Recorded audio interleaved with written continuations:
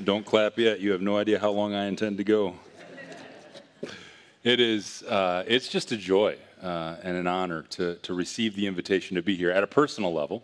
Don't share this across the Fellowship of Evangelical Churches. I now am in Fort Wayne working for the office, but your pastors are a couple of my favorites. As Wes said, we've shared a long history, and it was 10 years ago or so where I used to make that trip down here, week in, week out, well, every other week, and got to share. Luckily, you've upgraded on teaching pastors now. And then Levi, he did so many internships with us, I lost count. And he and I would share an office, and he's just a dear brother, and it's been fun to watch him become a pastor. And he and I still get together once a month just for some encouragement and some prayer together. And so you got a good group. And it's just an honor to be able to be here alongside them this morning. And then from the fellowship perspective, I come to you from the Fellowship of Evangelical Churches. That's a group of churches that you're connected with and partnered with. We love to receive the invitation to come in and join churches in what they're doing, and we need that invitation. We are not a top-down denomination. We don't move your pastors around. We don't own your buildings. We don't tell you what to do, what you can't do. We're bottom-up. We're here to serve and connect you as a fellowship of churches. And so the invitation to be here personally, the invitation to be here on behalf of the fellowship, and I'll get to a little bit of that towards the end of the sermon, is just a real joy. Before we jump into the text, I want you to think about with me just the joy and the grace and the honor of invitation. Let's not rush past that. Invitations are something that we've all received. And I'm not just talking about the standard birthday party invitation or the graduation party invitation. Anybody got some grad parties coming up? Or the wedding invitation. I'm a man, so when I get those invitations, my mind immediately goes to, well, how much of a gift do I have to buy, right? So not the invitations where you're like expected to give something, but those invitations that come where the invitation's offered just so that you can receive, just so that you can benefit. Tomorrow morning, my boys and I have two young boys, 11 and an 8-year-old, and we're going to go out on Lake Erie walleye fishing with a friend of ours from Adrian. This is the third year in a row. He said, why don't you bring the boys and we'll go walleye fishing? I don't pay anything. I don't do it. I don't cut up the fish. He gives us all the fish that we catch. We come home and I enjoy eating it. I don't do anything for that gift. That's just an invitation we receive and we enjoy. As a dad who didn't grow up with a dad to take me fishing, or to have the resources to go out on Lake Erie all the time, it's doubly honoring for me because he's giving my boys something and an experience I can't give. But think about it for you. It's simple. Think about times where you've been invited to have a meal with someone in their home rather than meet up at the restaurant. There's something precious about getting to be in each other's homes. And that's one of those things we don't do as much anymore as a culture. Think about a time where maybe you were invited to speak counsel or speak wisdom into somebody, and somebody wanted to know what your perspective or what your thoughts on the matter were. They invited you to share in that. Maybe it was a crisis moment. Maybe something happened to the family friend or the neighbor, and you were invited to join them as they navigated through this unexpected curveball that life threw at them. Maybe it was a benchmark moment in life, like their son came home from the services, or maybe their son or daughter was having a defining moment and they wanted you to be a part of that. In a room this size, some of us are married. Think of the time when your spouse asked you if you would spend the rest of your lives together. That's a hefty invitation, isn't it? And then sometimes those invitations, they come with just a little bonus. Things you didn't expect. Like anybody sports fans, and I'll, for the sake of this illustration, involve racing, like cars. I don't know how driving and turning left all the time is a sport. But anyways, and you got invited to go to a sporting event, and you're like, that's going to be awesome. And it was awesome to go, but you didn't know that you were going to get to sit on the 50-yard line. Or you didn't know that you were going to sit in the press box. That's never happened to me, but I've always, dreamed about going and showing up on the 50-yard line. I was asking my coworkers, because anytime I preach now, they're part of my sermon prep team. I was like, think of invitations you received, and one of the gals in the office, she goes, well, I remember I was invited to go to this retreat this one weekend. I wasn't really that excited about going, but I went, and come to find out, I met my spouse on the weekend. Invitation. It's a gift of grace. There's an honor, there's a joy to it. And I know it's been said in your series already, but I don't want to skip past. And in fact, some of this might seem very elementary to you today, but I propose it's absolutely foundational. In our world, in the midst of our busy, hurried, and worried world, don't miss that Jesus invites you to rest. Jesus doesn't need anything from you in giving you that invitation. This isn't the grad party invitation where you're on the list hoping that he's going to get at least $20 from you, okay? Jesus doesn't need anything from you in this invitation. Jesus he wants to gift to you something he knows, he experiences, he wants to share with you. And it's an invitation that has all kinds of bonuses, all kinds of unexpected things that you would never anticipate. And you're like, God, that is good. Jesus invites us to rest. And the good news this morning is that wasn't just an invitation for his original followers, that's an invitation for us. One of my favorite invitations of Jesus is in Mark 6. We're told that people were coming and going, they didn't even have a time to eat. And Jesus hadn't had a lot of one-on-one time with his 12 apostles. And he said, why don't you come with me by yourselves to a quiet place and get some rest? Isn't that a beautiful invitation? Notice it's come with me. It's not, hey, why don't you get away? I'll handle the crowds for now. No. Jesus wants to share this gift with them. By yourselves, there's an intimacy to it. This isn't just some generic thing that everybody gets. Come with me by yourselves to a quiet place. It's a focused gift. It requires some attention and get some rest. And again, that's especially good when we feel the weight of our pressure and our internal pace and external pace is out of control. And so we're going to explore a passage from the book of Hebrews this morning, Hebrews chapter 4, to really dig into the foundation of this invitation Jesus gives to rest. And Hebrews can be a confusing book to many. It's a book that draws on the Hebrew people's experience. We read about it in the Old Testament, and I won't ask for a show of hands, but I know many of you skip right past the Old Testament, especially those books that get into the details. Well, Hebrews relies on people knowing a lot of those details. But don't be intimidated by the book of Hebrews. Hebrews, a good way to understand Hebrews is it's just the Jesus is better book. Hebrews is just helping people see that Jesus is better. Long ago, in many ways, God revealed things to our ancestors, but Jesus is better. In these recent days, we have a better prophet. And then chapter 1, chapter 2, Jesus is better than the angels. As glorious as the angels are, Jesus is better. Then in chapter 3, hey, remember Moses? He's the one that led us out of Egypt. You Disney fans, Prince of Egypt, they did okay with it, okay? Jesus is better than Moses. He's a better deliverer than Moses. And then chapter 4 begins right in the middle of that history of coming out of Egypt. And not only is Jesus better than Moses, but Jesus is a better Sabbath. See, up to that point, they understood Sabbath as a day of the week. And part of God's design, part of his gift. But the author of Hebrews is saying, no. Rest still remains, and Jesus' rest is better. So let me read Hebrews chapter 4 and then say a few more things by way of introduction, and we'll dive in. We're not going to go verse by verse this morning. I'm going to read it verse by verse, but we're just going to auger into 4 points of emphasis that you'll discover as I read. Chapter 4, verse 1. Therefore, again, he's coming off of chapter 3 where he's describing the people who were delivered from Egypt but didn't have the faith to enter Canaan, the promised land. Therefore, since the promise of entering his rest still stands, let us be careful that none of you be found to have fallen short of it. For we also have had the good news proclaimed to us just as they did, referring to the Egyptian or the Exodus people. Just as they did, but the message they heard was of no value to them because they did not share the faith of those who obeyed. Now we who have believed enter that rest, just as God has said, so I declared on oath in my anger, they shall never enter my rest. Again, speaking of the wilderness wanderers. And yet his works have been finished since the creation of the world. For somewhere he has spoken about the seventh day in these words, on the seventh day God rested from all his works, citing Genesis in the creation account.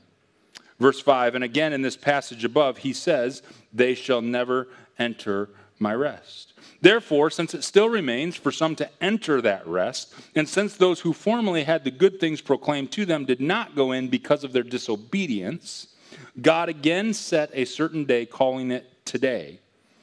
This he did when a long time later he spoke through David, as in the passage already quoted, today if you hear his voice, do not harden your hearts. That's from Psalm 95.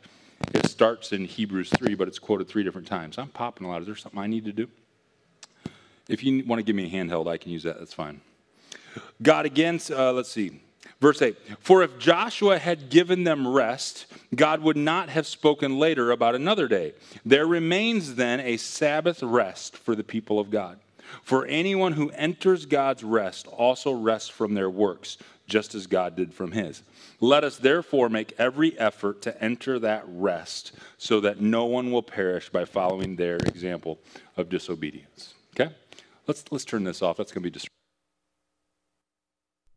All right. Yeah, that'll be much better. Okay.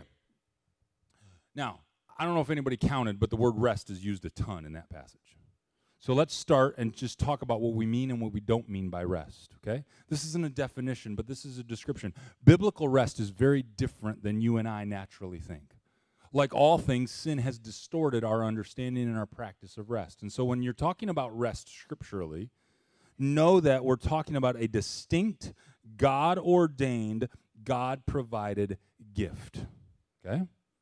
It's different, it's distinct.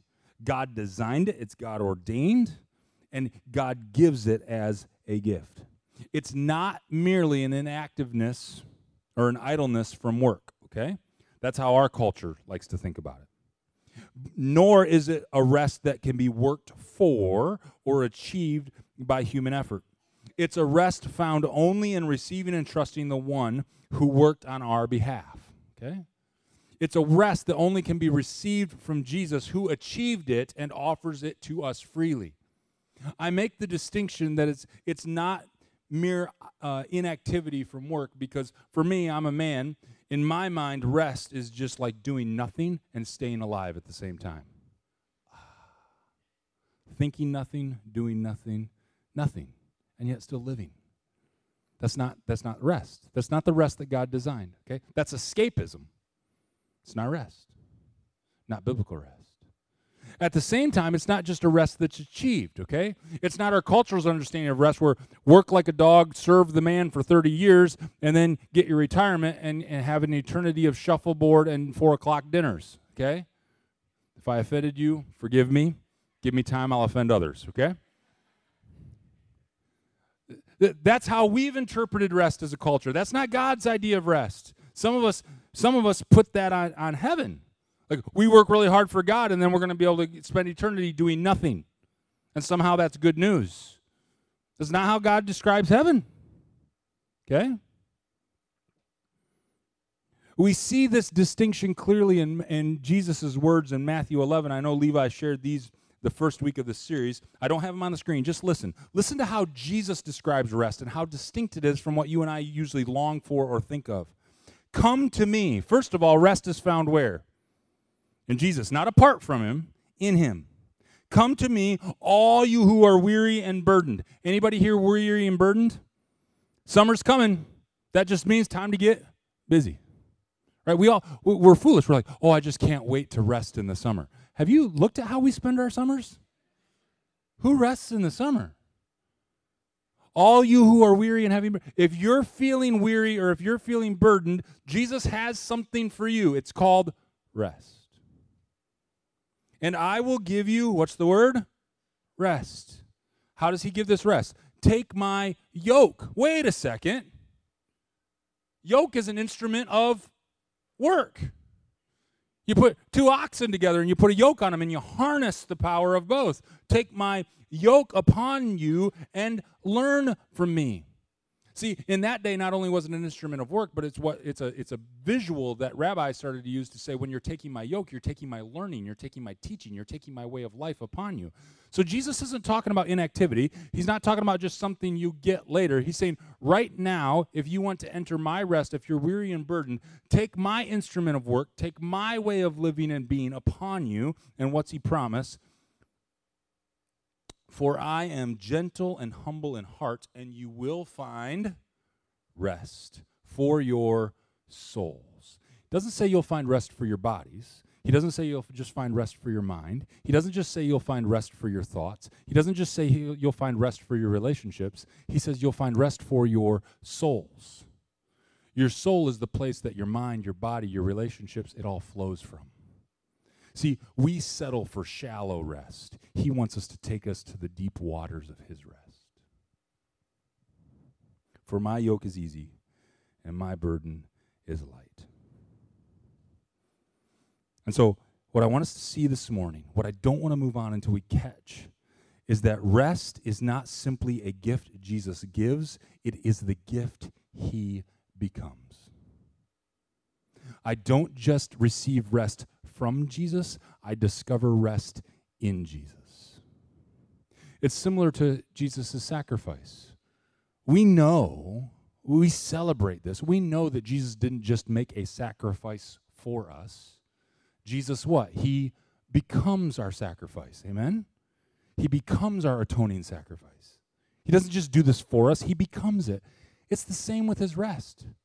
Jesus doesn't just work rest for us, Jesus becomes our rest as we discover what living from a place of rest in him means. And so what I want you to see this morning before we work through Hebrews 4 is that Jesus invites us to recognize and to receive him as our rest. If someone were to say, hey, what does rest mean? Insert the Sunday school answer. Jesus. If you want to know rest, know Jesus. If you want to discover rest, discover Jesus. If you want to experience rest, experience Jesus. You will not, cannot find rest apart from Jesus. And it's not just something he wants to dispense to you, it's something he invites you to discover as you dwell together in him. It's an invitation he gives, and it's an invitation of nothing less and nothing more than himself. Now, this is what the author of Hebrews is making abundantly clear as he emphasizes four very distinct truths. I want to outline all four. Will be all throughout the passage, but I'm not going to do it in a linear way. And I'm going to try to buzz through the first two because I want to spend some time on the last two, which are a little bit more personal and practical. First one is this: God's heart is to give rest. You need to know that God's heart is to give rest. Verse 4 cites creation. Okay? Hebrews 4:4. On the seventh day, God rested from all his work. God rules and reigns from a place of rest. Have you ever thought about that? See, this is one of those things where like, which one is it? Is God resting or is God working? Yes. Jesus says in John 4 that my Father is always at work, but he's working from a place of rest. And so his heart is one of rest. Our God is not hurried. Our God is not worried. He is neither frantic nor frenzied.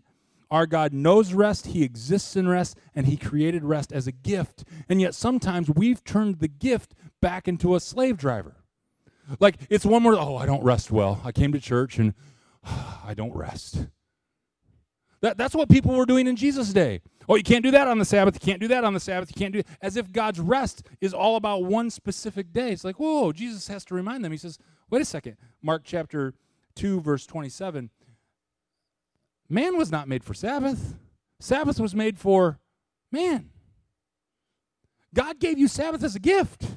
It's there to serve you. You're not there to serve it. The people who had been delivered from Egypt, who were given a new way of life, the Sabbath being part of it, hundreds of years later have now turned Sabbath into their new master. Isn't that tragic? So it's foundational to understand that God rules and reigns from a place of rest. He's not fragile. He doesn't need you to rest. He invites you to rest.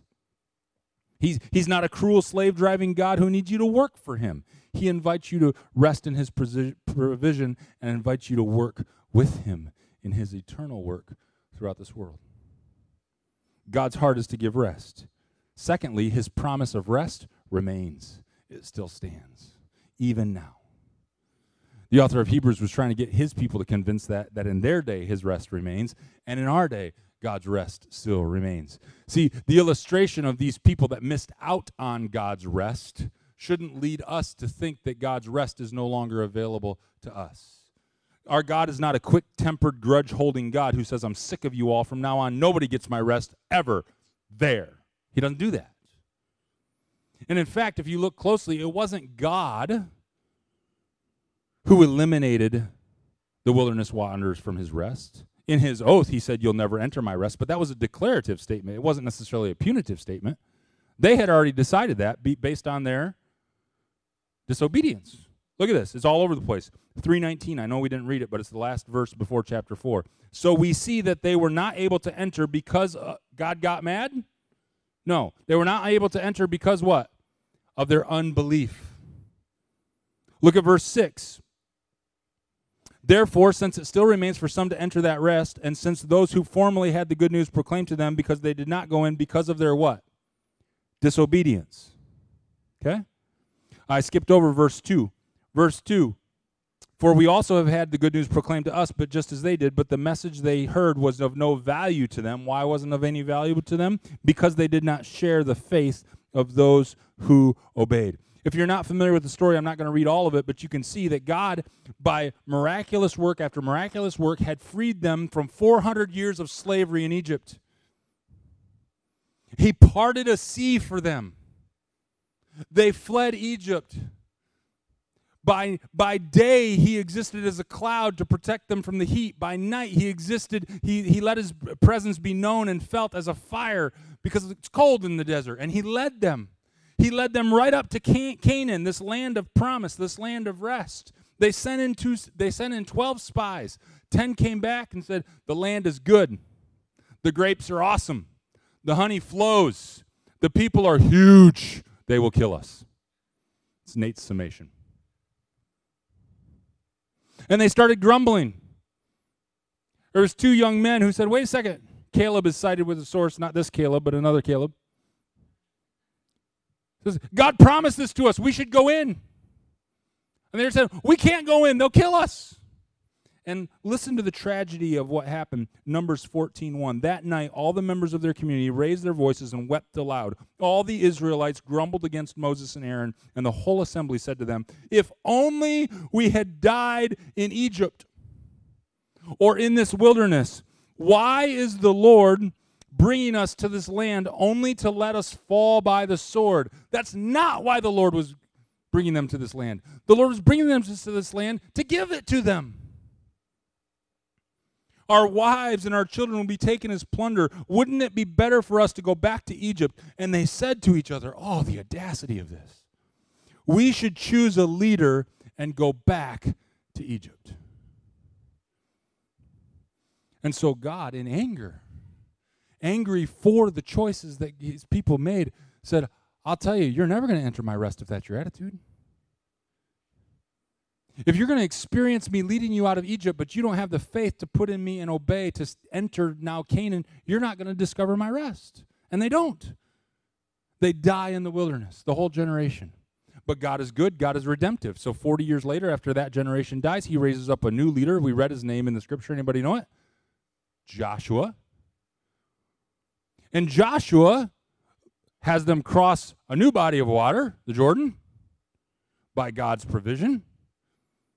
And says, get ready because the Lord's going to give us all the land that he promised. And they settle in the land of Canaan. But the author of Hebrews' point is, listen, that wasn't the fulfillment of God's rest.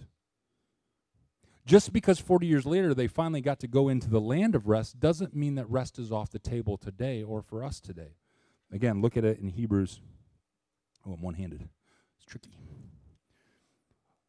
Look at it in verse 8.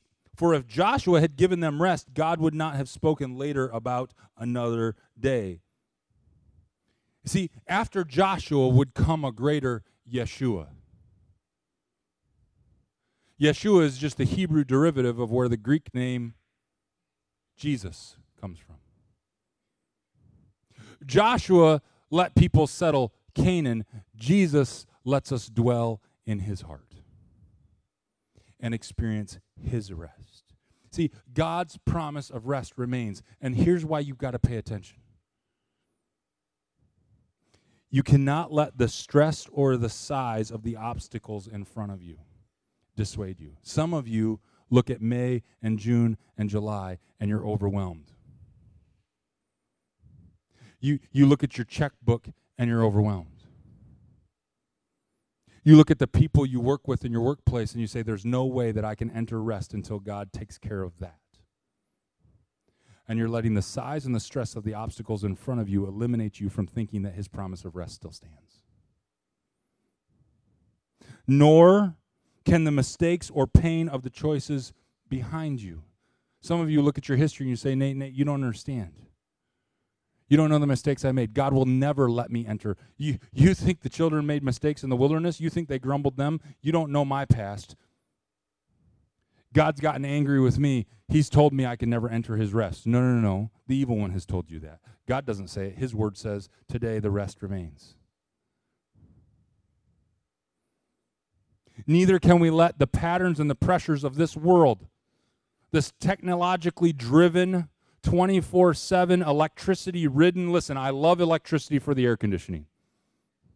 But the fact that we can keep the lights on until 2 in the morning and flip them back on at 6 in the morning is a curse. It's a curse.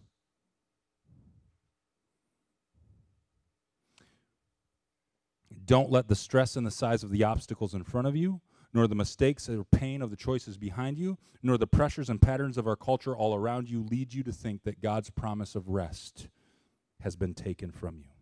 His rest remains. It's found and freely given only and always in Jesus. Even so, let's get practical. Here's the third point of emphasis on what we've got to realize. We too readily refuse his rest. See, this is the caution and the warning of verse 1 and verse 7. Therefore, since the promise of entering his rest still stands, let us be careful that none of you be found to have fallen short of it. Verse 7, today if you hear his voice, do not harden your hearts. You see, believers, it is common, it is very possible, dare I say, sometimes it's probable that we fall short of the rest that Jesus invites us to discover in him.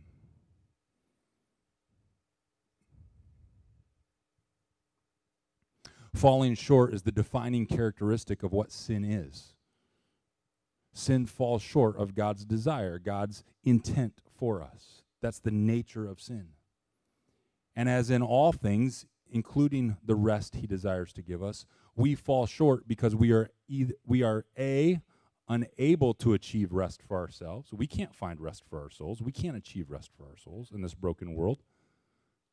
And we are unwilling. We fall short because we are unable and we are unwilling. And again, the people being delivered from Exodus are great illustrations of this. They were unable to conquer the people in Canaan. They weren't wrong. The people had settled there. They were fortified. That's where the whole story of Jericho comes in. Fortified walls, unconquerable city. We saw 40 years later how God handled that, right? But the people couldn't do that. They were unable. But in their unbelief, they were also unwilling. And that's what I want you to understand about disobedience. Disobedience can be willful rebellion, absolutely. But disobedience is almost always rooted in this distrust, which results in a refusal to receive. See, we disobey when we don't trust that God's able to make good on his promises. We transfer our inability onto God as if somehow he's unable. And then we become unwilling to follow him. Let me illustrate this. How many of you currently have or have had kids or watched kids when they're that preschool age, that toddler age of life? You there? Okay, go there with me. All right. You know how crucial, talking of rest, this beautiful little hour to an hour and a half in the middle of the day known as nap time is. Can I get an amen? All right. Not just for your survival, but for theirs. Because if they stay up any longer, I'm going to kill them. No, okay? Now, let's say you made that horrible mistake of telling that preschool, toddler-age child in the morning of a fun thing you had planned to do at night. Anybody made that parenting mistake? Okay, I know my context, so let's just use the fair as an example. Let's say that you told them, hey, tonight, it looks like the weather's going to be good. We're going to go to the fair, and if you're good, we'll even get you cotton candy. What are you doing, parent? Because you know what they're going to do the rest of the day? We're going to the fair. We're going to the fair. And they are wired. Now, magical 1:30 comes around. They were getting hangry at about 11:30 noon. By God's grace, you took care of that, made a little sandwich, okay? We got them past the hanger. But they've been running. They need a, say it with me, nap. Why? Because you're going to have a late night and a big night coming, right? You are a loving parent. You weren't born yesterday. You know that a nap now is crucial for them to enjoy the fair later. You following me? But what are they thinking? You don't love me. I don't want to take a nap. I don't need a nap. I love that. I love it when they're breaking. I don't need a nap. And I just want to hold up a mirror and say, oh, yeah, you do. Right? Now, follow this. If they kick and scream and work themselves up to such a frenzy, which, by the way, parents, give yourself some grace. We've all been there. We're all laughing because we've all experienced it. You're not the world's worst parent when that happens, okay? And they work themselves into such a frenzy that they refuse to sleep or it just doesn't happen. Listen, they are refusing the night that you have planned for them. Not just because you're going to give up and say, fine, we're not going. But even if you go, what's 5 minutes into the fair if they didn't get a nap going to be like? My legs hurt. I'm tired. Can we go now? Why is the line so long for the cotton candy, right? Amen? Disobedience is distrust, which results in a refusal to receive. And it's not just kids that do it. Proverbs 15:1, gentle answer turns away wrath, but a harsh word stirs up anger. This week, did any of us choose to distrust the wisdom of God's word? And we responded with something other than a gentle answer? Because, God, you can't seriously let them get away with that. I have to say something, right? And instead of a gentle answer, you decided to insert a harsh word in response. How'd that work out for you? Did you receive the relationship God wants? Disobedience is distrust, which results in a refusal to receive. How about how God's physically designed our bodies? We have been given the grace of limitations. Your body is designed for sleep. And if you're burning it all day and then burning it at night till midnight or 1 o'clock doing something productive or playing the video games, and then you're getting up at 6 a.m. and you're doing that day after day after day, you, my friend, are disobeying God's design for your physical body. And in doing so, you are refusing to receive the life attitudinally, emotionally, and physically He desires to give you. And I know you've convinced yourself, just like that toddler, of why you have too many things to do and you can't afford 8 hours of sleep. But it's no different. I don't want to wear this out, but I don't want to miss this. This is the primary takeaway of this message. Do not skip past the caution of refusing the rest that God designs for you to discover in Jesus. Where are you refusing? Where are you readily refusing because you're failing to trust? Listen, it happens in areas of righteousness. Look at verse 10. This is what Jesus is talking about here. For anyone who enters God's rest also rests from their works. Is he talking about just physical work? No, because biblical rest isn't just inactivity, so there's work to be done. What work is he talking about? I submit to you the works of righteousness. Read the context of Hebrews. He's talking about how we become righteous in Christ, where our source of righteousness comes from. He says, just as God did from his. So what work did God rest from? His work of working righteousness. Do you know where his righteousness was accomplished for you and I? On the cross. See, we look at the cross and we only look at one side of the cross. We focus on our sins being taken away. Praise God they were, because we need our sins to be forgiven. Don't mishear me. Jesus took away our sins from the cross. But the cross is not just an instrument of taking away. The cross is also the instrument by which he gives us his righteousness. Are you still working to try to show God that he was wise in picking you to be on his team?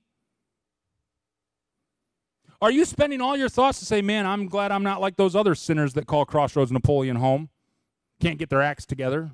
Jesus told a story about that. His righteousness has been freely given to you. Don't keep working for something you've already received. Rest in it and live from his righteousness. Don't live for his righteousness. He's given it to you. How about anxiety? How about worry? Are you resting in Jesus there? He gives you very clear instructions. He says, don't look past the lilies and don't look past the sparrows. When's the last time you've meditated on a bird or a flower? I'm not being funny. When's the last time you looked at a flower and said, man, that's beautiful. That's going to dry up in about a week.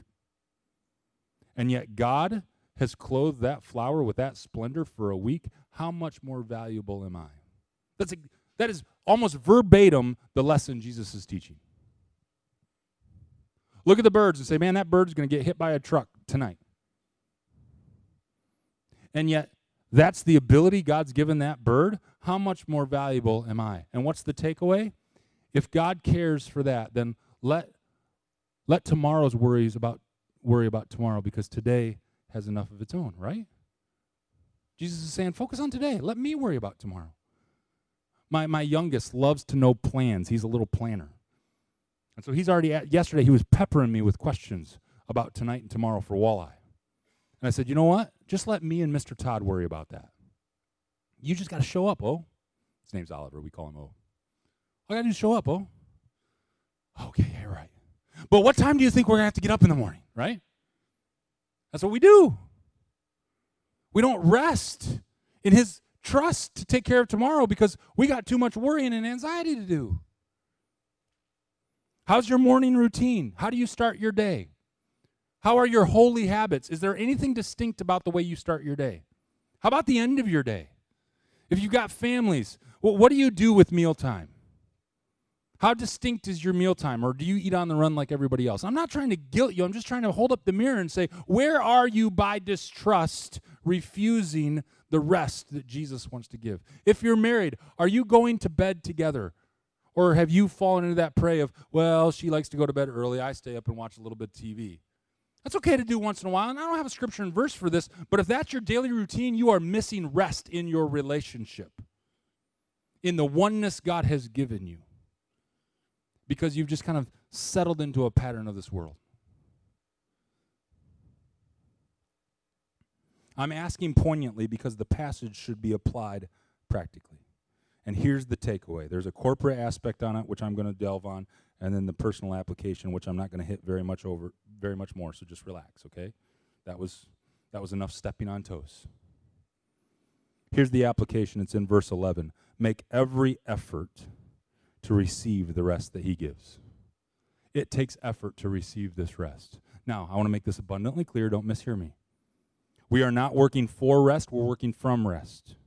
Our effort is not to achieve rest, but to intentionally receive rest. Learning to daily recognize, receive, and trust Jesus to be our rest is not easy. Okay? It's simple, but it's not easy. The illustration I use for this all the time is golf. Simple game.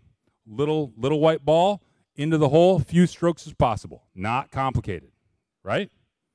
Not easy. I won't play. I might lose my salvation, and I don't even believe in that, okay?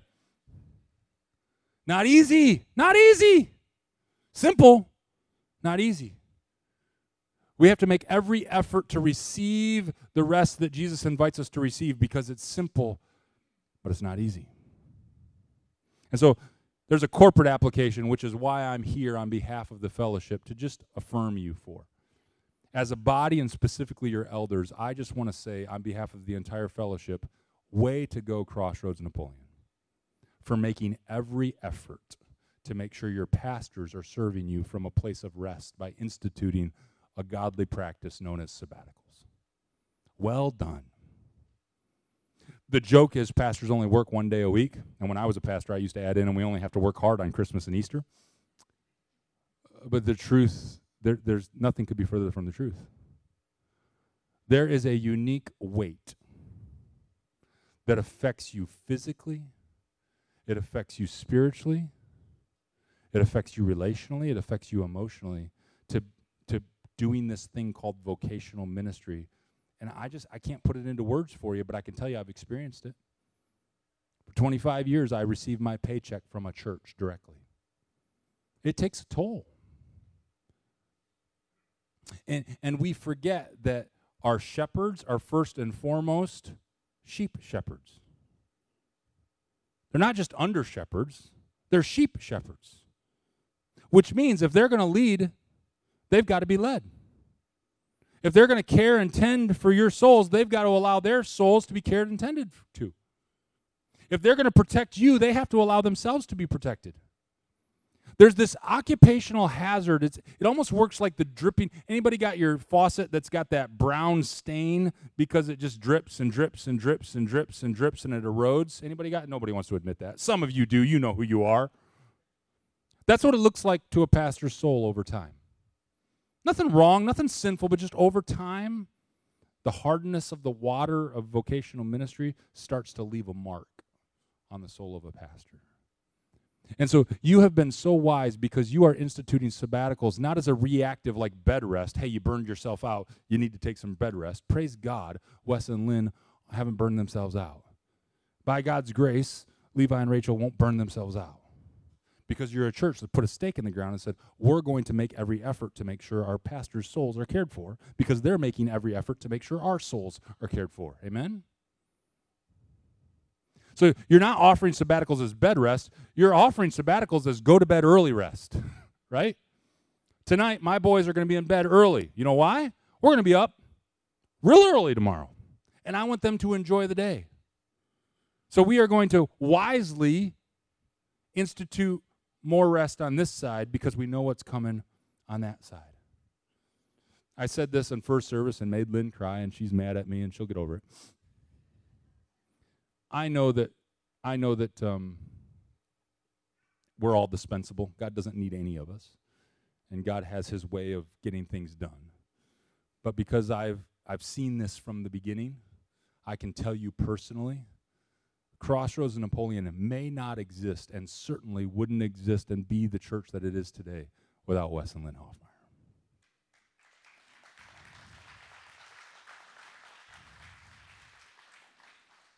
And so kudos to have them go first on this sabbatical journey because they went first 13-ish years ago. In fact, you might not know this about Wes's story, but he had taken some time away from vocational ministry and was in the secular counseling world. It wasn't easy to jump back in. And yet he chose to because God led him to do that. So kudos family. I just want to say this about sabbaticals. I don't think that it sounds like you guys have all been supportive of this, but I just want you to know this. There are some occupational hazards that make sabbaticals for pastors incredibly important. In fact, in my office right now, we're covering for our president of FEC because he's on a 3-month sabbatical after 11 years of faithful service. But again, I want to make the point. A sabbatical is not necessarily a reward. It is preparation. They'll receive their reward in heaven, okay? There's nothing that a summer trip can do to adequately reward them for their faithfulness. They'll receive that in heaven. This is about saying, you're valuable. We want you for the long term. Go get rested. Go get refreshed. Rediscover the love and the joy of your call, and then come back and serve your hearts out. There are some occupational hazards. I'll mention just 3 that sometimes as sheep in the flock we forget about. The first hazard I would identify as familiarity. One of my favorite authors, Paul David Tripp, says this. He says, there's a scary dynamic of familiarity. The more you are near something and the more familiar it becomes, the less you actually see and appreciate the thing in the way you once did. These first couple of years of Crossroads Napoleon, my brother down here from another mother, he was downright giddy. I don't know if he's as giddy as he once was. And that's okay. It's okay. But there's something about becoming familiar. See, as pastors and pastors' wives, we don't miss Christmas. We don't miss Easter. We don't miss the extra prayer service. We don't miss the Sunday morning Bible studies. We don't miss the small group. We do it over and over and over. And when you discover that for the first time, you say, this is awesome. It is. But we're not necessarily as awestruck by the awesome because we've been there, done that. And your soul starts to lose its awness. And so a sabbatical is a great gift to say, get the awe back. Tripp says sometimes as pastors we become awe deficient in terms of God. Another thing is just fatigue. There's a 24/7 nature, always on aspect of the role that you just need to be aware of. And again, they can't tell you this, but I can. It's not always heavy, but it's always got the potential to be.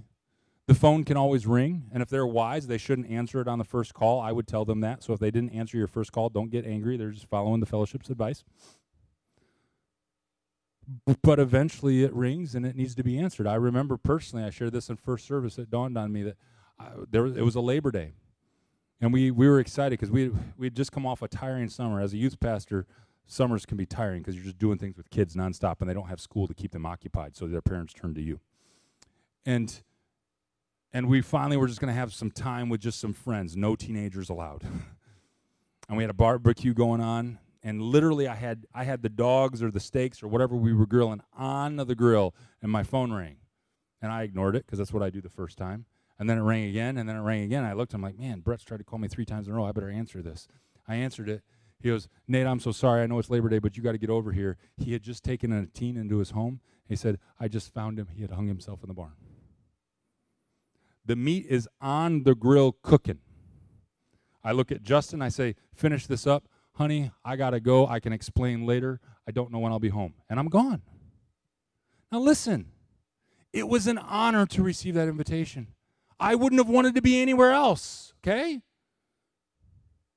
To be able to walk with people through the horrors of what this life throws at them, that's part of why we do what we do. The point is, that's wearing. It's a privilege. But just like bringing home an infant, it's exhausting, and it never stops. A healthy church never grows out of it. It's not like there's just an infant stage and then it's done. And so there's a familiarity, there's a fatigue, and then just the exposure. Your pastors are exposed to more conflict, more difficulty, more crisis in terms of frequency or degree than any of you can appreciate. And so there's more, and again, I don't know if Wes is experiencing any of those or what degree. I didn't ask him. But I just want you to know that's why, as a fellowship, we've placed such a high priority on sabbaticals. And so thank you, as a body. Thank you, elders, for choosing to do that, okay? Let me wrap up with a personal application. I would just encourage you to take an inventory of your own thoughts, your own attitudes, and your own actions. Are you finding yourself thinking, feeling, and responding from a place of rest in Jesus? Evaluate your daily practices. I stepped on some. How are you going to bed? How are you getting up in the morning? If I looked at one day of your life, would I say that's more patterned after Jesus, or does that look like every other person who lives in Henry County? Because if the daily rhythm of your life looks like the daily rhythm of people who don't know Jesus, then how much rest are you really experiencing in Jesus? It's an invitation. Don't refuse the rest that he wants to offer. What's occupying your thoughts? Related, what are you feeding your thoughts and your attitudes with? What goes in comes out. So what's going in? Does your word time exceed your surfing the net time? Does your quiet time exceed your noise time? How do you use your commute? If you have a commute to work, are you listening to the wonderful wisdom of morning radio hosts? Or are you taking time to just look at the birds and the lilies? Evaluate. Don't refuse the rest. And again, physical, yes, but mental, attitudinal, reactional rest that Jesus invites. I'll wrap this up. I'm going to wrap this up. I missed time for worship in this first service, and no surprise, I did it again this service. Friends, I don't anticipate our pandemic of hurry, worry, and busyness going away anytime soon. Okay? That's a pandemic that this side of glory we're going to have to live in, because technology keeps making it so wonderful for us to live in hurry, worry, and busyness. But it's in the darkness of that reality that Jesus' invitation to discover his rest shines so brilliantly. And so recognize Jesus is your rest. Come to know him as a better Sabbath. Don't be enslaved to the Sabbath. Be connected to Jesus. Rest in his thoughts, his attitudes, his actions. They are available always, always, and only to those who will do the great exchange with him. His life for yours, yours for his. I don't preach as much anymore, but every time I preach, I find myself quoting Galatians 2:20. Paul says, I've been crucified with Christ. It's no longer I who live, but Christ who lives in me. You want to know Jesus' rest for your life? Quit trying to live your life. Put your life up on the cross and let him suck all the life out of it so that he can pour all of his life into it. I've been crucified with Christ. It's no longer I who live, but Christ who lives in me. The life I live in the body, I live by faith, by trust. I get rid of all this distrust that's keeping me from receiving, and I learn to live by trust in the one who loved me and gave himself for me. That's the invitation that's available. If you haven't made good on that invitation, if you haven't accepted that invitation, if you aren't living in the rhythm of that invitation, then my advice out of our passage today is if you hear his voice, don't harden your hearts. Don't harden your hearts. I'll take that cue from the kids. Let's wrap up and pray. Lord, what a joy to open your word. What a joy to get insight into your heart. God, thank you that rest is central to who you are. Thank you for the aha moments you gave me this week to just contemplate the fact that you rule and reign from a place of rest. Lord, I want to live my busy life from a place of rest. And to do that, I know I need to find ways to get a little less busy. But more than that, Lord, I need to find a way to pace my heart in your heart. I need to let you choose what I get involved in and what I don't. I need to remember that you're the Lord and Savior. I'm not. I need to remember that people are dependent upon you. They're not dependent upon me. Jesus, taking your yoke upon me, learning from your gentle and lowliness of heart, I need it, and I know I'm not alone. And so today we just say thank you. Thank you for the goodness of your invitation, and we say, Holy Spirit, help. Help us trust you. Help us receive. Help us make sure that we don't resist your rest. Keep us from being hard-hearted to say, oh, that's just idealism. That's just ideal preacher talking. Doesn't he know I work for a living? Lord, help us all trust you. Because none of us work for a living. We all trust for a living. We trust you.